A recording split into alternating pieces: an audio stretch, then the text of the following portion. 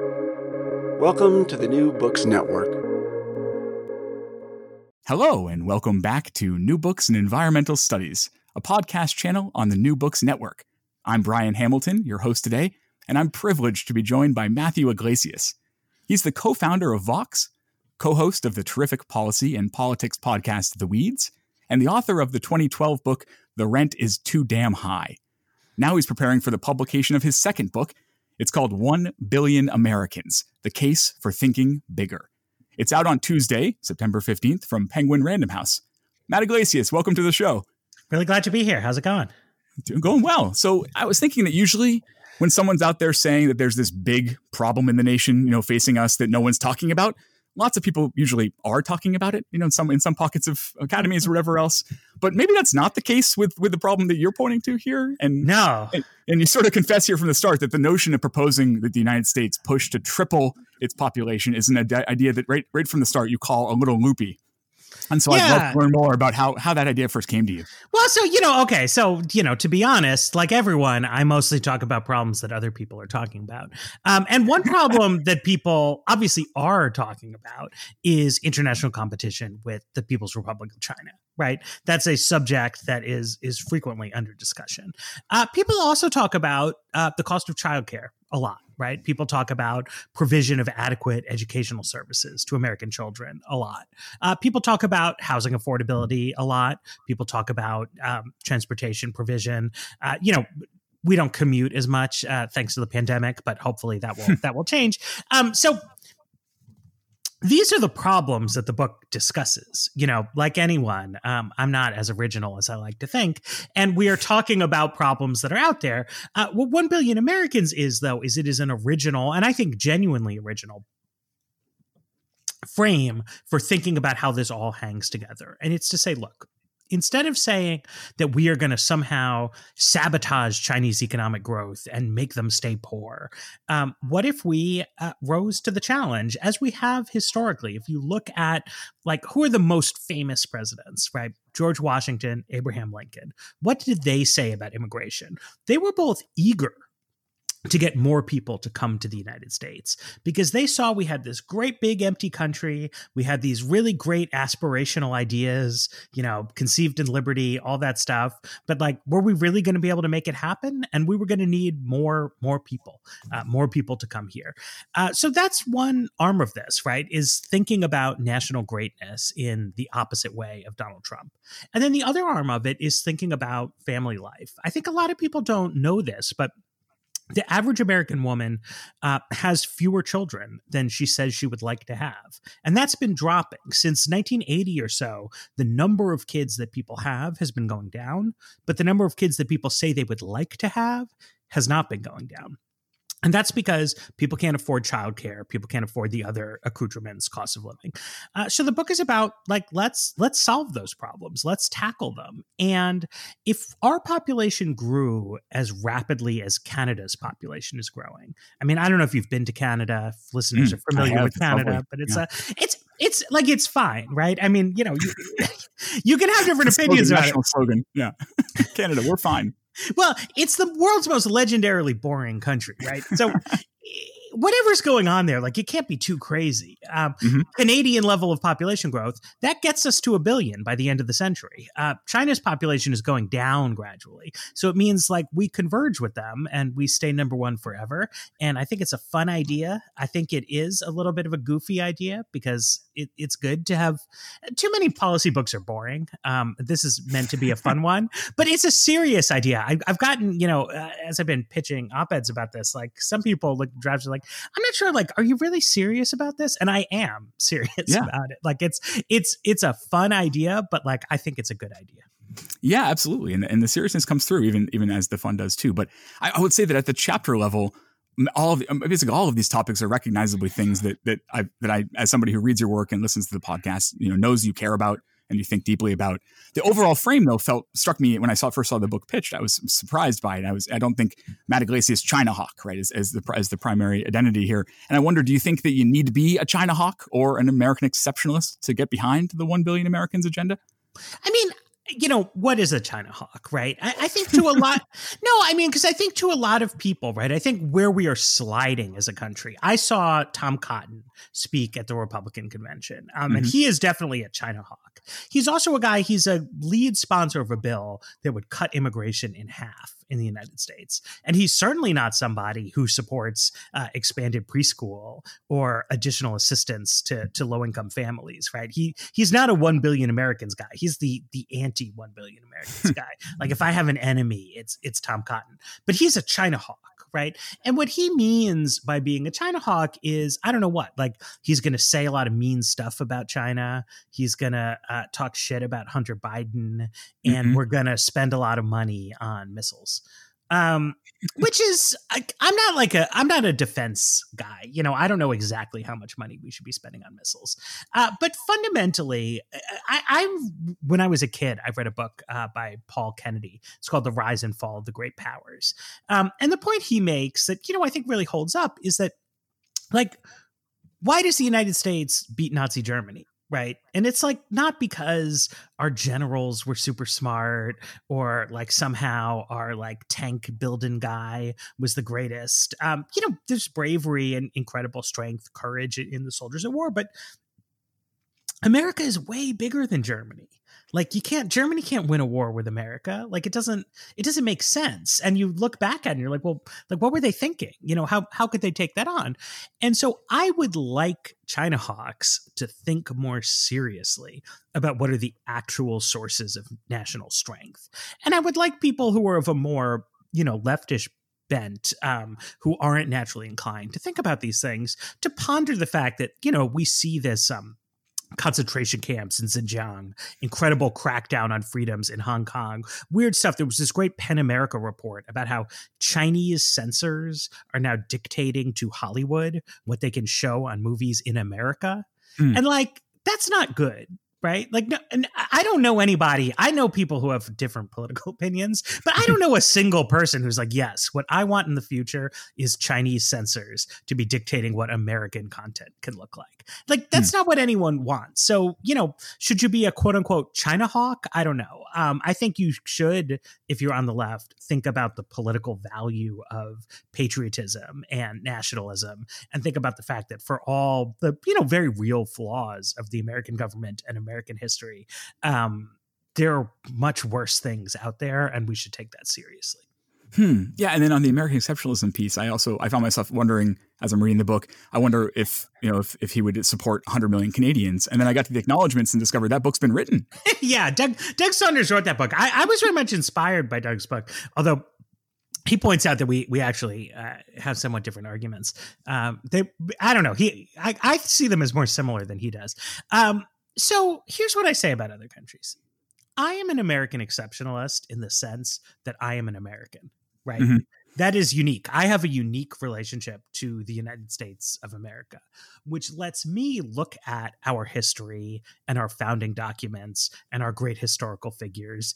And it lets me speak, not authoritatively, but with meaning and credibility as to like what is the meaning of America? What is the purpose of America? I can put forward a theory about that. And 1 billion Americans derives from that theory, right? It's exceptional in the sense of my relationship to the country. Mm-hmm. If a Finnish person, asks me something like, well, what do you think we should do about bus networks in Helsinki? I could give them an opinion. But like, what do I think should be the national identity of Finland? Like, I don't know, like that's up to them. Right. And Canada, it's the same way. So I know a little bit about Canada. I was making fun of them before, but I took a couple college courses on Canadian politics. And so they fight there all the time about Quebec and the relationship of Quebec identity to Canadian identity. And it's all very fraught, right? It's like a big deal there. So anything they do has to take that into account, right? It just does. And what we do doesn't have to take that into account. We have obviously our own unique legacies and issues and things like that. But so I speak about America to Americans. I think the policy ideas in this book, right? You will see and hear studies about immigration, ideas about housing, ideas about transportation, ideas about how to organize a social welfare state for children. That has broad international applicability. I think an Australian person, a French person, a Thai person could read this book and say, I've learned a lot about specific areas, but I wouldn't presume to tell other people like what they should think about their own countries. Yeah. So let's get into some, let's first talk about who these 600 million plus new Americans are going to be. Mm-hmm. Some will be, as you said, the children of adults that right now are choosing not to have as many children as they might like because childcare is expensive and, as you and I both know, very exhausting. And the others will be immigrants, right? And one mm-hmm. might expect that to get us to 1 billion as fast as possible, you'd call to open the borders, and you don't, mm-hmm. and you actually see a case for the country to be more selective in its immigration process, but you call for that selectivity to be positive and optimistic. So what would that look like? Well, I say not more selective exactly, but more deliberate, right? So currently, there's a lot of different mm-hmm. stuff happening in the American immigration system. But one big piece of the American immigration system is people get to apply for visas on behalf of family members. And then their ability to do that is constrained by which country they're from, right? So if you are an immigrant from Slovenia, right, the way the first lady is, mm-hmm. it's quite easy to bring Slovenian relatives over because there aren't very many Slovenian people living in the United States. Whereas if you're from Mexico, it's now quite hard to bring relatives over because there's been a lot of Mexican immigration. This is a weird system. It has a lot of interesting mathematical properties if you look at it, because basically groups stay very small and they grow and they grow. And then they hit this acceleration point and then it becomes an S curve. But there's no real... I don't want to say there's no reason for it, but it means that you're sort of running on autopilot, right? So who comes in any given year is a question of happenstance. We also have a lot of political fights lately about asylum applications, which is another form of happenstance, right? So it's like mm-hmm. whether or not a person from Nicaragua makes it to the US-Texas border is... it has to do with like what smugglers you have, what luck you have with the Mexican cartels. It's very random. So what I say in the book is that I do think critics of the immigration status quo have a point, and that if you move to the kind of system that they use in Canada or in Australia, where they are thinking in a more deliberate way, like what kind of people could we use here? Like a big problem we have in the United States is that our healthcare is so expensive. Not just in the like, what does the government pay for, but the final prices paid are really, really high. And we have the highest earning doctors in the world, but actually a low level of doctors per capita. So if we can create a system so that foreign trained medical doctors can, you got to pass a test. It's important, but like a system where you can show, okay, this is it. Like I can be a doctor, I can be a dentist. Let me move to the United States and take those people in. Or say, we could use more college graduates in a lot of our Midwestern cities that have kind of deindustrialized. And so maybe people, who, if they're willing to make the deal, say, I'd like to come to America. I'll go live in Cleveland for 5 years. And if Cleveland wants more immigrants, you could let them sponsor people in that kind of way. We should leverage our colleges and universities. A lot of people want to come to them. I think, look, if people have the smarts to get into selective American colleges and universities, let them come. And if they can graduate and do coursework, like let them stay, right? Right now, there's incredible complexities around student visas and J1 additional training and why, right? We make it very hard when there's no real objection to people like that coming. No, nothing other than just like gut level dislike of foreigners would keep that away. Last but by no means least, I'm just a political realist. This is a goofy idea. As I said before, like it's weird, right? But I think when you look at immigration is just incredibly beneficial. It's really valuable to immigrants, but it's very valuable to the United States as well. Politics underestimates immigration. It underestimates immigrants. And so we just I'm not a politician. I'm a book writing guy, podcaster, whatever you call it. politicians have to figure out like what works, right? But what they need to know is that more immigrants is good, that virtually any kind of immigrant would be good. But it's a question of what can they work out with each other? What can they sell to the public? How can they make it work? And we as like intellectuals or, cosmopolitans should be open-minded about what they come up with. Thanks. Last month at the DNC, Senator Elizabeth Warren likened childcare to infrastructure. And I'm reading the book at the time and I'm like, hey, wait a second. So I wonder if you think that's a useful analogy, either conceptually or politically. And how does it square with your vision for childcare? Yeah, I mean, I think that's a good way to think about it. I mean, I don't know if it'll work politically because like our infrastructure is terrible. Yeah, right. So to say our childcare it should also be terrible. I don't know. Childcare week will never come either. Yeah. Right. But yes, like on a people think about this in education terms, right? I mean, I know a big deal in the politics of the American South in the 1990s was that, as different states started trying to compete against each other to get northern companies to move their offices down to Charlotte or Atlanta or things like that, people realized that they were going to need to level up the quality of their public school systems, right? That people were not going to want to put their bank in Charlotte unless they could tell, white collar office employees that like there's going to be good public schools here, good state universities here. And, not every state did that, but the states that have grown a lot and have had a lot of success, they did that. And that's because education is part of infrastructure, as Senator Warren put it.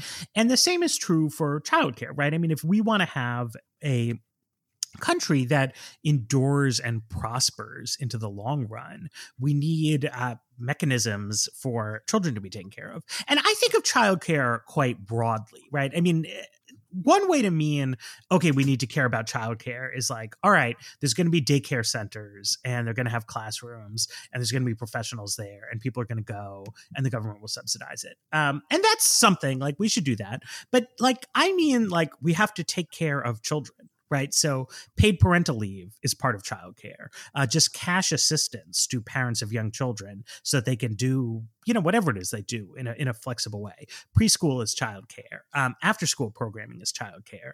Summer something, right? Like right now in America is like we have public school, which is good because, well, those of us who are dealing with school shutdowns are learning that it's really inconvenient for the adults when the school doesn't exist. But then like, that's what we do during the summer, right? We're just like, then maybe there won't be a school. And you wouldn't do anything else like that. It's not like, well, we don't feel like fighting fires all year round. So we're just going to take a few months off and give you guys all some fire extinguishers to put in your kitchen. So, I looked into year-round schooling and I talked to some experts and, the literature on that is actually quite mixed. And so I became less of a year-round schooling advocate than I thought I might be. But it's like, we've got to do something, right? Like there could be vouchers to go to camps. There could be, the city could organize. There's a lot of things you could do. But like right now we're doing nothing. Right? For kids under 4, we're doing nothing. For kids during the summer, we're doing nothing. Nothing is not the right answer to the question of how should we care for children. I think everybody knows that it's not the right answer. So people on the right who don't think of themselves this way, but they have essentially fallen into a really hardcore libertarian trap where everyone knows that something has to be done with these kids, but there's no public provision for what should be done. So the conservative view in effect is, well, you just shouldn't have kids. Right. Mm-hmm. It's a luxury consumption good. It's a luxury consumption good whose price goes up in relative terms over time because it's labor intensive. So just fewer and fewer people should have kids, and especially working class people should not have any children at all. Right. And they're attacked if they do. Right. Yeah. Right. Yeah. No, I don't think that's what conservative people think. In a way, like if you think of, I think about like people I know, like regular church going people, like people who have flags a lot and get annoyed by the 1619 Project. These are like not actually people who think, well, the future of America should be that we just wither away and die as a society. But that's what their policy trajectory is leading us to. While progressives are like much more open to the idea that like, yes, we have to do something about this. But then they get like really fussy about the particulars, and it has to be like targeted in just such a way so the help is only going to people who really need it. And it has to be like full-time program daycare that has demonstrated educational benefits. Like the answer can never just be that like, well, it's nice for people to be able to have families and children need someplace safe to go in the summer. So, I kind of feel like there should be a meeting of the minds here where instead we have this dead zone, and it's unfortunate. Let's talk about where all these people will go. You include this staggering statistic in the book that a quarter of the nation's counties are losing population right now. Is that right? I think, and especially, you're especially seeing the departure of prime age workers out of these places. Mm-hmm. And you talk about, notorious cases that people know about. Detroit and St. Louis is even worse than Detroit, you say, as far as the percentage of folks that have been leaving. But you also mentioned that there's just a ton of long tail towns and cities in the Rust Belt, industrial Northeast, and including my own hometown, Lewiston, Maine. We've lost 15% of the population in the last half century. That's not, that's with thousands of Somali refugees moving up from the Southeast to find a place to raise their kids. Or my last guest on the show a couple weeks ago was Carrie Arsenault, who's from Rumford, Maine, wrote a memoir about environmental health and the mill town there. And, and she mentions in the book that there's a mill worker she interviewed who's 54. And this is the one game in town, this mill, the paper mill. And he's 54 and he's referred to as a kid. And that half of the employees are expected to retire in the next 5 years. And I remember being home for my mom's funeral, which was a devastatingly sad event. But one of the saddest moments was seeing the parent of a childhood kind of playmate up the street. And he said, there just aren't any kids in here anymore. There's no children around. So this whole landscape that I was used to of being full of bike riding and, walking to school and all that is just gone. And even though all the buildings are there, everything seems the same. But it's just deeply sad. And you see promise in kind of the available capacity of these deindustrialized places. But how do we ensure that a boom of immigrants or that young Americans have kids, how do we ensure they go to these places and not just the Sun Belt and the big cities? Right. Well, so one thing that I do think is relevant, right, is that the total level of population growth matters, right? I bet if you look at a place like Lewiston, if you look at, even smaller towns, because, Lewiston's a mill town, but small towns in general that exist out there, it is, as far as I know, always been the case in human history, like literally always, go back to 6000 BC, that people leave the countryside and move to cities, right? Like on net. But how many people there are becomes a factor there, right? So it's like if there's 3 children per family and half a kid on average moves to the big city, then the small town is also growing, right? But if there's 1 kid on average, then the small town is shrinking very rapidly. And then as it starts to shrink, it becomes depressing, right? Like I grew up in Manhattan, so people can easily caricature me as like just like a big city person. But I'm not like an idiot. Like small towns are really nice, and people have different preferences, but like I totally understand why people like them.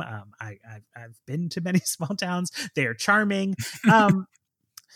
But shrinking towns are not as charming. You know what I mean? Like half empty school buildings or like main streets where a quarter of the store windows are shuttered. Like that's not nice. That's not what people want when they say they want to live in a small town. They want to live in like a nice town with stuff happening. And in particular, like raising children is one of the big comparative advantages of small towns, right? Like, people talk now, I live in the city and I know people who move to the suburbs and blah, blah, blah. But like the place that really captures what people sort of like want aspirationally out of not being in a big city for children is that small towniness, right? Like the sense that there's a community, that people know each other, that you could trust your kid to like go down to the store because the guy who runs it knows who the kids are who live in town. Like that's all really cool, right? And it's small towns that suffer the most, I think, from having such a low population dynamic. Every once in a while, someone, usually like a conservative person, will do a story about how funny it is that there's so many more dogs than children in Seattle. But big cities actually function as like playgrounds for childless people.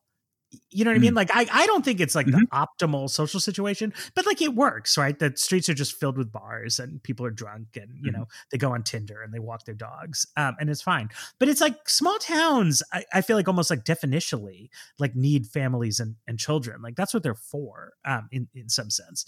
So I guess I should answer your actual question. Part of it is that, like, I think if the ambient population growth rate is higher, people naturally gravitate into small towns. But I also think that we should target towns for immigration, right? Obviously, the influx of Somali refugees to Lewiston has not been an uncontroversial thing. But if you look at it, like it's been good for Lewiston. Yeah, definitely. It's much better than Lewiston is much better off than like Rumford or Millinocket or other mill towns that don't have people coming into them. And, you know, we should get more of that because you look at like, you know, a hard luck city, right? Like Buffalo, New York. And so why is Buffalo losing people? Well, it's just like it's cold in Buffalo. It's very cold. And it's a city, but it's not like an amazing alpha world city. So the job opportunities there, like they're okay. You can get some jobs, but they're not great.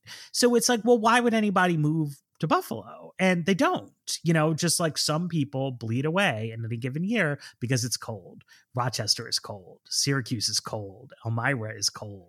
Erie, Pennsylvania is cold. These are just cold cities. At the same time, you look in a global context, these are like some of the best places in the whole history of humanity for a person to live. There are so many people whose lives could be improved by moving to Buffalo or Rochester or Syracuse. And Buffalo and Rochester and Syracuse could be improved by having more people move to them. So it's just a question of like crafting a political solution so that people have the opportunity to do that. And they don't all need to be refugees from Somalia. They can be from anywhere, you know, like the incomes earned by middle class people in Argentina are just much lower than what's typical in the United States. And, you know, would they give it up, access to wine and all that for Elmira? I don't know, but some of them would, right? And so like we should see these things as not blighted towns, but as incredible assets that like have the rule of law and access to the American domestic marketplace. And frankly, like they have cheap houses, they have land that's available. In many cases, they have infrastructure in terms of roads and airports that's underutilized rather than overutilized. My thinking on all this was really shaped by the first time I went to Cleveland, which is, I don't know, it's like not depopulated enough to like get into stories the way Detroit does. But it has so much, there's so much world-class stuff in Cleveland, you know, including like great museums, great theater system, what was once upon a time like a big international hub airport. But they're all kind of shrinking away. You know, it's like people leave. So the airlines leave the airport. So it suddenly becomes not a good place to have a corporate headquarters. So the donors to the museum aren't there, you know, and it's like you see a great city kind of wasting away for no particular reason other than that the weather isn't so great. And you see other places, though, like Boston or Stockholm, which also have shitty weather, but they're growing and thriving and rich. And like we can do that, you know, by giving more people the opportunity to participate in these cities. It's good for them. It's good for the cities. And then once you get into a growth dynamic rather than a shrinkage dynamic, like that helps your airport. It helps your restaurants. It helps your museums. And then you're a desirable place to live again that has the kinds of things that make people excited about your city. Your small town like has a store in it. So now it's a nice town to live in instead of just a place that's empty. You go back home and you see people raising kids there and you think, you know, maybe we should move back home. And like that's what we need in America.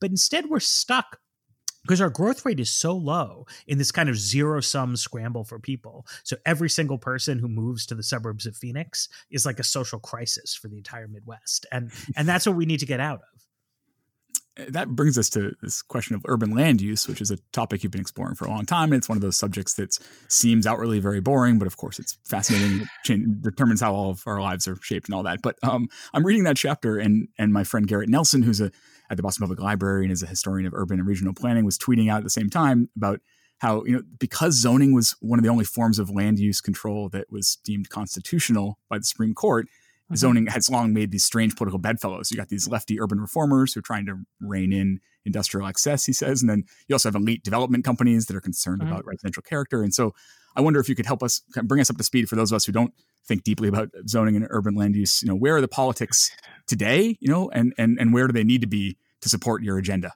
It's always shifting. An interesting thing about zoning is that traditionally it did have something to do with the location of industrial uses. And the extent to which that's just like not true now is like really striking and important. Because for one thing, like people are not that enthusiastic about putting factories in the United States. But beyond that, like the transportation modalities are just completely different. Like nobody wants to put a factory in the middle of a city. I once met a guy on an airplane, guy with like a big cowboy hat. And he asked me what I was doing. And I said I was going to do a book talk about my earlier book about zoning. And he was like, boy, you'd love Houston. I could put a nickel smelting plant right across the street from a school. And ain't nothing nobody can say about it. I'm doing it. And I was like, that's stupid. But nobody puts nickel smelting plants next to public schools in Houston anyway. Right. It's just not an actual issue. So what you have instead, President Trump was describing this in his usual delicate way on Twitter, which is that you have people who are living the suburban dream lifestyle in their single family neighborhoods, and only single family detached homes are allowed to be built there. And that keeps their streets, low traffic, little noise. And it also means that only people who, of a similar income and wealth level as them are able to move to the neighborhood. And this has always been a big part of zoning. There's a great paper called The Racial Origins of American Zoning. And, early in the land use days, people had this idea and they'd say, oh, well, we'll just make a rule that Black people can't live in this part of town. And the Supreme Court said, like way before Brown v. Board of Education, they said, no, buddy, you can't do that. You can't do that. You segregate the schools if you want, but people can live where they want. So cities started hiring consultants to come up with race-neutral zoning codes that would, in practice, exclude African Americans from parts of the city that they wanted them excluded from, and would at that time put undesirable uses like water treatment plants, things like that, in the African American neighborhoods. So almost every old American city is shaped by that. And there's like some local story you can get. And people will oftentimes make it a story about that particular place. Like, oh, it's the secret history of Baltimore. But it's the secret history of every place. And the history is the same every place. And so you always know it, right? So it's like in DC, well, the Northwest, that's where the affluent white people live. In different cities, I think in San Antonio, it's like the North is the white part of town, and the East is Black, and the South and West are Latino. But everything's like that. There's always a side. And people will think there's some particular reason for it, but it's just like they sat down, they drew up a map, and they decided this is where different kinds of people should live.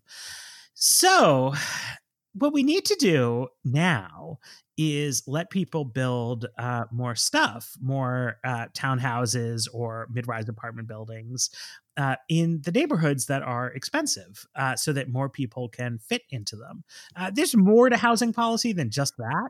But that would be a revolutionary change. Like it's just like one sentence, but it's a huge deal. It's like if land is really, really expensive in a given place, it's not like all the houses need to be torn down and we have to have apartment buildings, but you should be allowed to put up an apartment building there so that the high cost of the land can be shared across multiple families. And you just unlock incredible potential for more people to live in demand places.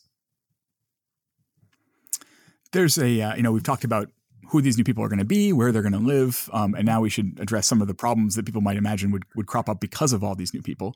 Yeah. And there's always a temptation when talking about solving problems in the future to kind of say, we'll just, dream big about technologies and we'll just innovate our way out of there. And innovation does play a role in your book. For one, you suggest that just having more people in the country is going to get you more innovation. That's more lottery tickets to get an Einstein. That's also there's network effects and that kind of thing. And you also say you'd like to see some investment in tackling some daunting problems, like we'd love to see somebody build an electric plane or electric container ship. But you also draw the line, and we have Elon Musk out here drumming up excitement for supersonic tunnels or what have you. You don't see this as kind of as very a good use of resources right now. With transportation, especially, you say we have to just get back to basics. What does that mean? Right. Well, so America's good at innovation. Which is great. It's like one of the best things about America. And so Americans tend to look to innovation to solve problems, which sometimes it can and should. And so like Elon Musk has, through innovation, solved the really important problem of like, how do you build an electric car that like car guys will be excited about?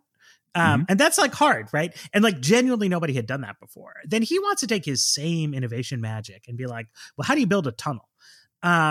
But it turns out that like this is not that hard of a problem. I don't know how to build a tunnel. I will tell you, I'm like a policy guy. I look stuff up and I talk to people. But in America, building tunnels costs like staggering sums of money. But like in France and in Sweden, they build tunnels for way less money. And in Spain and Italy and South Korea, they build tunnels for even less money than the French and the Scandinavians.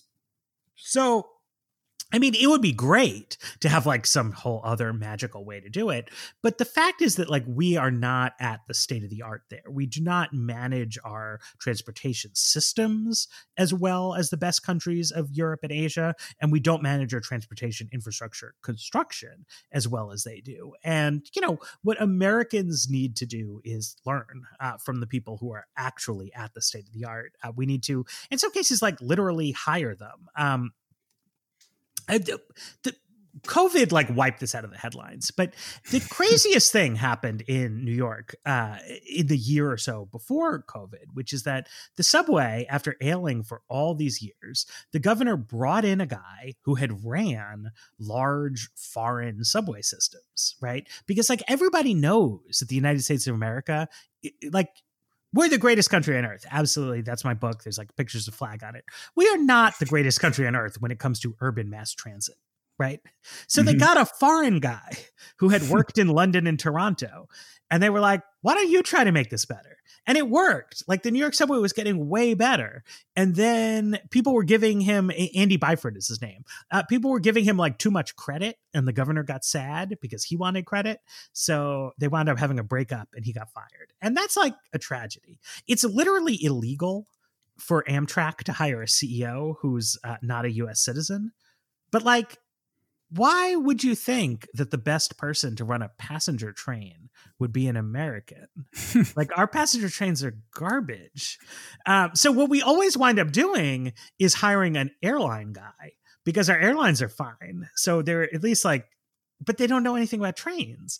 And so it doesn't make sense, right? It's like, go to Japan, go to France, go to Spain, get like anyone who's traveled, like you've seen better trains, like find one of those people, hire them, right? Lots of people speak English. That's not a hard problem to solve. So that's my sort of basic view on transportation is that, we have a lot of low-hanging fruit that we can pick there. Innovation, very important in life. I write about innovation in the book. Innovation in the energy sector is obviously critical, or else we're really kind of screwed as a species. So, I'm not against innovation, but it's like, let's innovate where the state of the art is genuinely not good enough. When there's just better stuff, like let's just copy.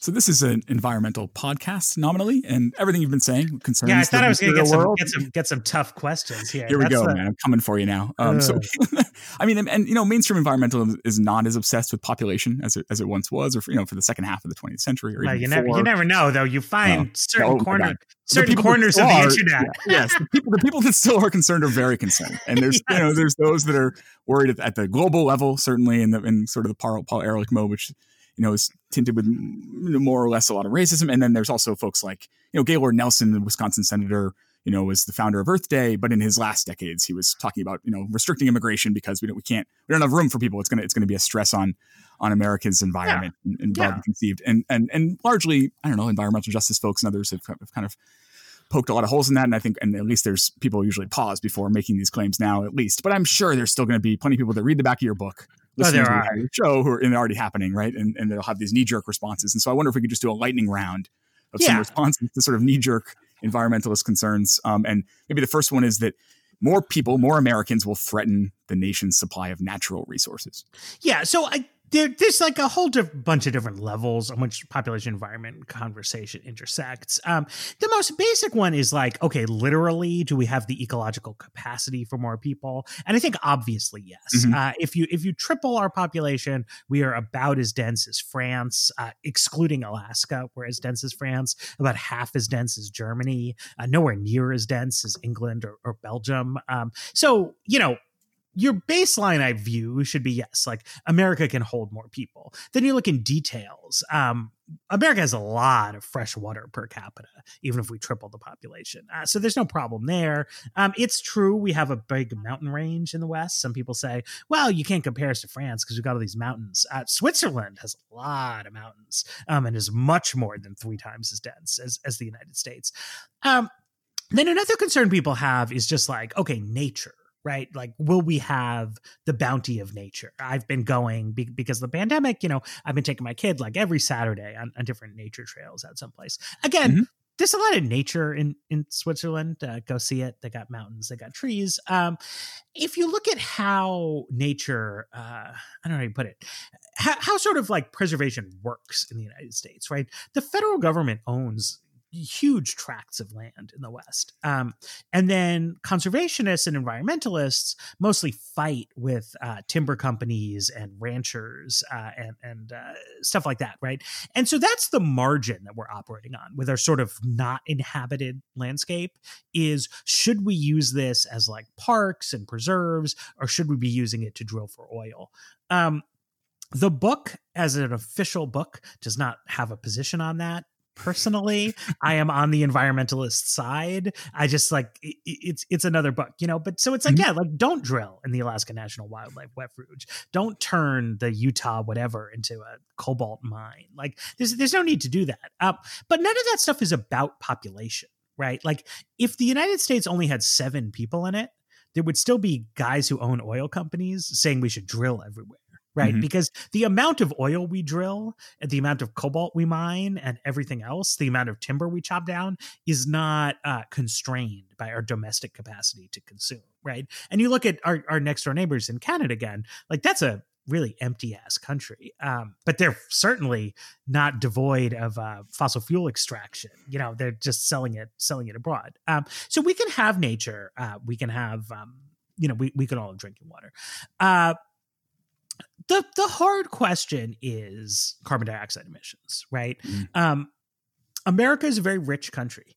If people come here from poor countries, right? If somebody moves here from Honduras, their emissions go up. They go up quite a bit. Not because Honduras is like an environmental success story, but because Honduras is so poor, right? And being poor, it's not really an environmental success story, but it is a CO2 emission success story. Poverty is very good for keeping emissions down. And so if we have a more prosperous world, because more people come here, there's going to be more emissions. And that's not great. At the same time, I do think you have to ask yourself, like, what solutions are we putting on the table for the problem of climate change? Because if the solution is, well, we're going to put some more solar panels up and we're going to try to use electric cars. And we're also going to hope that billions of people around the world stay trapped in dire poverty forever. That's not really much of a solution, right? Even if you can make it work mathematically, it's sort of immoral. And it also just doesn't work, right? Like they're not going to do it. Vietnam is not going to stop trying to get cars for people or, factories and generate electricity, things like that. So, I think a real solution to the climate challenge, and I think this is why people have drifted toward the kind of Green New Deal concept, is a acknowledgement from diverse political stakeholders that the solution really does have to be innovation oriented. That we have on the electricity side, I think now solutions, right?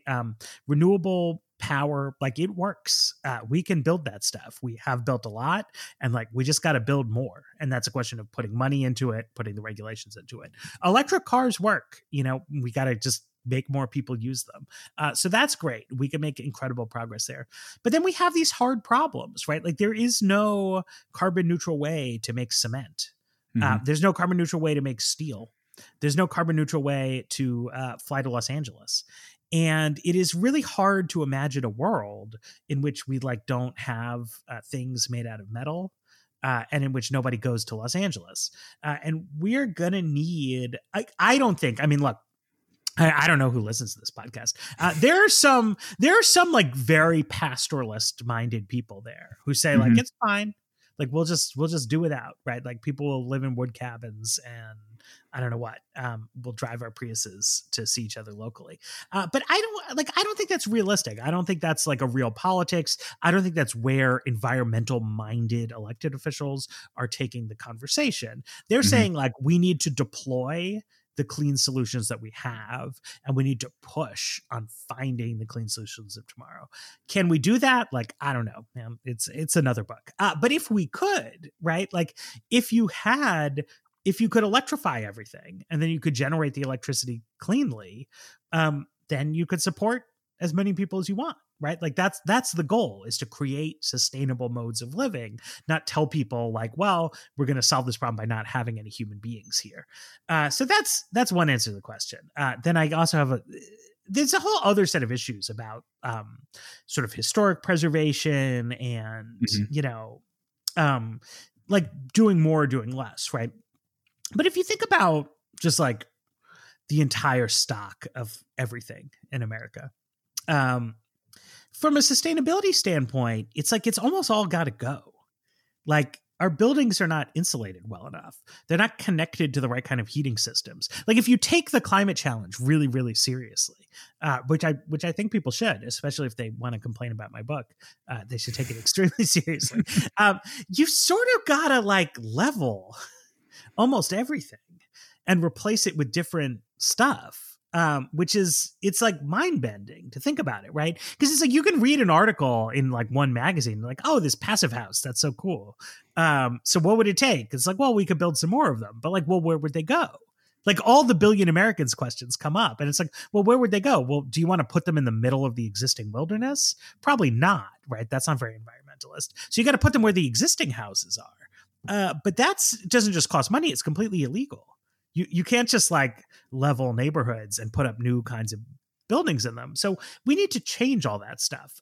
It's not to say you also have to have a billion Americans, but there's actually this incredible parallelism between the agendas because they both involve essentially fully renewing America's infrastructure and built environment, which is incredibly hard. It's like staggering. Like how will we do that politically? But like I want us to be friends. I'm sitting here in my row house neighborhood.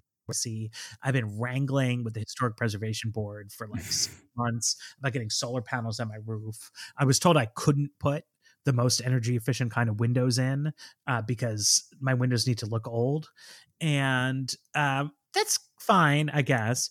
But like, if you want the future to be different, if you want it to be better, right? If you want it to be more equal, if you want it to be more just, if you want it to be more sustainable, well, things have to look different, right?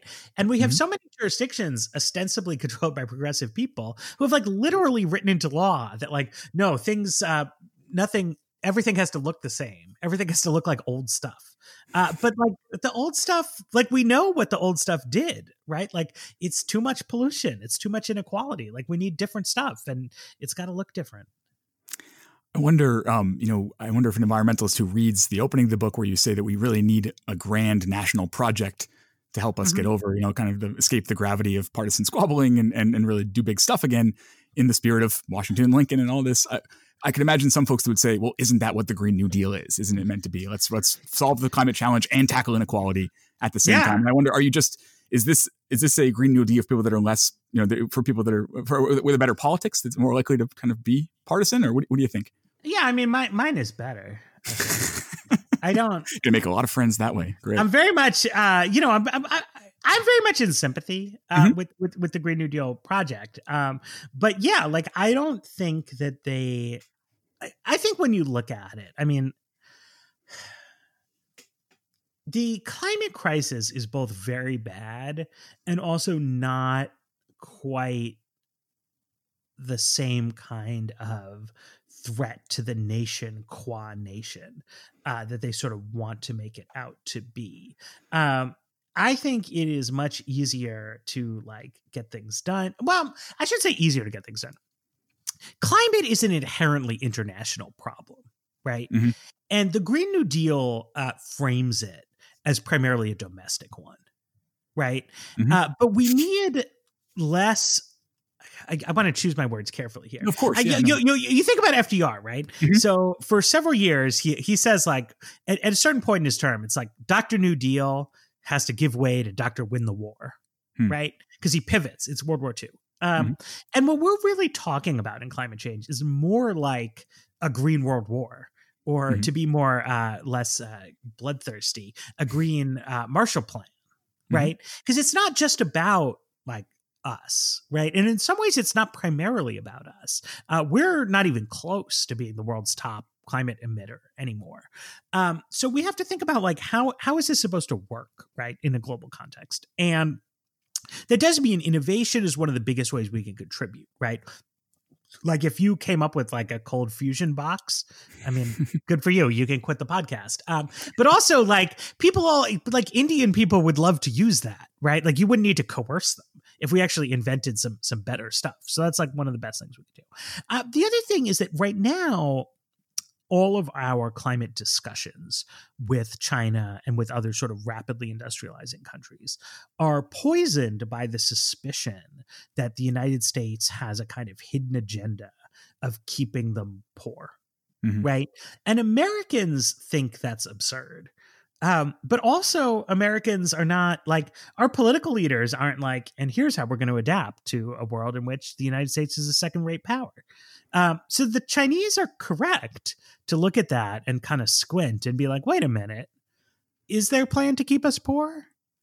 Is this stuff just an excuse? When they say, you know, when Trump says Huawei, you know, we can't trust their network switches, are they just trying to kneecap our technology? And Barack Obama shows up complaining about our coal plants. Are they trying to kneecap our electricity? So, you know, one thing that I think is helpful is to say, look, like this is a plan for America. This is our strategy of like national renewal, whatever. And like, we wish you all the best. Like, we're just going to be number one because we're so awesome. It's got nothing to do with you. And now we can cooperate on these international challenges from a genuine standpoint of cooperation, because like we don't want to see like New Orleans underwater any more than like Bangladesh wants to be underwater. So let's work together on it. So GMAT, all this stuff sounds really expensive, and I'm wondering how you're going to pay for it. Man, yeah, that's where me and the Green New Deal are absolutely never mind. It's really like it's the worst question. I mean, like I could show you, right? It's like we can do the math and the dollars, but you've really got to think about like resources, right? Because you could say some of the stuff we were talking climate. It's like, well, like what would it cost to give everybody, you know, whatever, to make an electric plane that I could take to San Francisco? The answer is it would cost nothing. Because like it doesn't exist. You know what I mean? Like we can't do it. Or people could say Trump was saying in the State of the Union, it's like, well, we're going to go to Mars. And like maybe we will go to Mars. Maybe we should go to Mars. You can certainly draw up a budget, right? Say like, this is how much money we're going to give NASA to try to get to Mars. But they can't tell you how much it costs to go to Mars because they don't know how to go, right? Like you're into the unknown. And so those are hard problems that need to be solved. Other kinds of problems. Can we afford to have more people doing childcare work? Like, yes, obviously, we have 10% unemployment. We're not like short of people. Do we, as a society, have the ability to like build some more little rinky-dink buildings for the daycare centers to be in? Like, yes, like we could do that. There's no relevant shortage. Because at the same time, people will sometimes say like, well, we're going to have kiosks that replace all our retail workers, and there's going to be mass unemployment. So, okay, even better then that we can like have a whole new renewed care industry and things for people to do. Can we afford to build cost-effective transportation systems? Like, yes, of course we can. Like, if we have good technical means of doing it, it has net economic benefits. Immigration is incredibly economically beneficial. In the longer run, having more people gives us more human resources to go do things with. So, long story short, we probably have to raise taxes at some point. That is true. But I'm talking about doing things with resources that clearly exist and resources that are in fact abundant. The biggest thing you need to execute the 1 billion Americans agenda is unskilled and semi-skilled labor, which we have plenty of, and we have people clamoring around the world to come here and provide more of it. So we can go get that done. I actually think the challenge is to everyone who doesn't want 1 billion Americans. It's like, how do we afford military competition with an Asian country that has 4 times our population? Mm-hmm. Like, how is that supposed to work over the long run? Like, I don't know. Yeah, I mean, maybe there's a way to do it, right? We could become just like this most like insanely militarized place in the universe. A robot army or something. Yeah. Well, look, like Israel obviously maintains itself from. You should never bring up Israel unless you're ready for a political fight. It's a little country. I think we're okay. Yeah. There's not a lot of people living in Israel compared to the population of like Egypt and Syria, and they managed to hold their own with like conscription and all this foreign aid, but like it's a really big deal. And America is like giant. We shouldn't have to live like that. Let's just get some more people here. During the Democratic primary season, which was 4 or 5 years ago, I remember you and Ezra Klein would often kind of express a lot of consternation that candidates would never be candid about their priorities when it came to issues, not just their stances, but which best case scenario, you get 2 years of control of Congress, maybe if you're lucky, and maybe you can push through some big legislation, but you don't get that many bites at the apple. And so, if a presidential transition team, or I suppose if the Trump administration read your book, got totally on board the Billion Americans agenda, which piece of it, and granted, lots of this has to happen at different levels of government, but which piece of it would you like to see them start with? I mean, I think probably immigration, just because it's such a political hot button. It would be great to see a different way of thinking about immigration. I mean, I'm trying to like reframe the whole like what is the immigration debate even about? So that's what I would love to see. I mean, that's not my sincere political advice to Joe Biden, because if you're taking over in the midst of like there's a pandemic and there's double-digit unemployment, like you have to address that. That's just life. But in my sort of like conceptual sequencing of the book, right, is I would have people say, okay, like we're going to address progressives' humanitarian concern about the undocumented population, and we're going to address conservatives' concerns about national identity, but we're going to reframe what those concerns are in terms of national greatness. And we are going to totally rethink how the immigration system works and what it is for. And we are also going to create a path to citizenship for these 11 million people instead of this huge counterproductive deportation apparatus. And then with that in place, it's like, okay, we're now in the new politics, right? We're in the new politics of growth and greatness and all this other stuff, right? The childcare, the housing, the transportation. That's like 1,000 cuts, right? That sort of has to be adapted. But it's once you have the growth mindset, like everything else kind of flows from that. And you said, with COVID putting things off, but also, I mean, you mentioned with childcare, for instance, and unemployment, there are pieces of this that could be part of, forgive me, building back better. Oh yeah. I mean, there's a different view of this, which is like, okay, so you have like a Build Back Better Reconciliation Act of 2021. And, I would just put in there like housing assistance, childcare funding. I would turn the child tax credit into a, universal child allowance. So there's good stuff there, right? Like I it's not how I would conceptually sequence things, but given the actual political realities, if Joe listens to this podcast, I would just like try to smuggle as much family support stuff as possible in there, because it all works as economic emergency relief and as sort of pandemic emergency measures, but it is also stuff that would be worth doing on a permanent basis. The book, again, is 1 Billion Americans. It's The Case for Thinking Bigger. Its author is Matthew Yglesias. You can hear him on his podcast, The Weeds, every Tuesday and Friday. You can follow him on Twitter at Matt Yglesias, and you can read him at vox.com. But most importantly, you can pre-order this book or the audio version, which he performs. Both are out on Tuesday, September 15th. I'm Brian Hamilton. This has been New Books in Environmental Studies. Matt, thanks so much for your time. Thank you.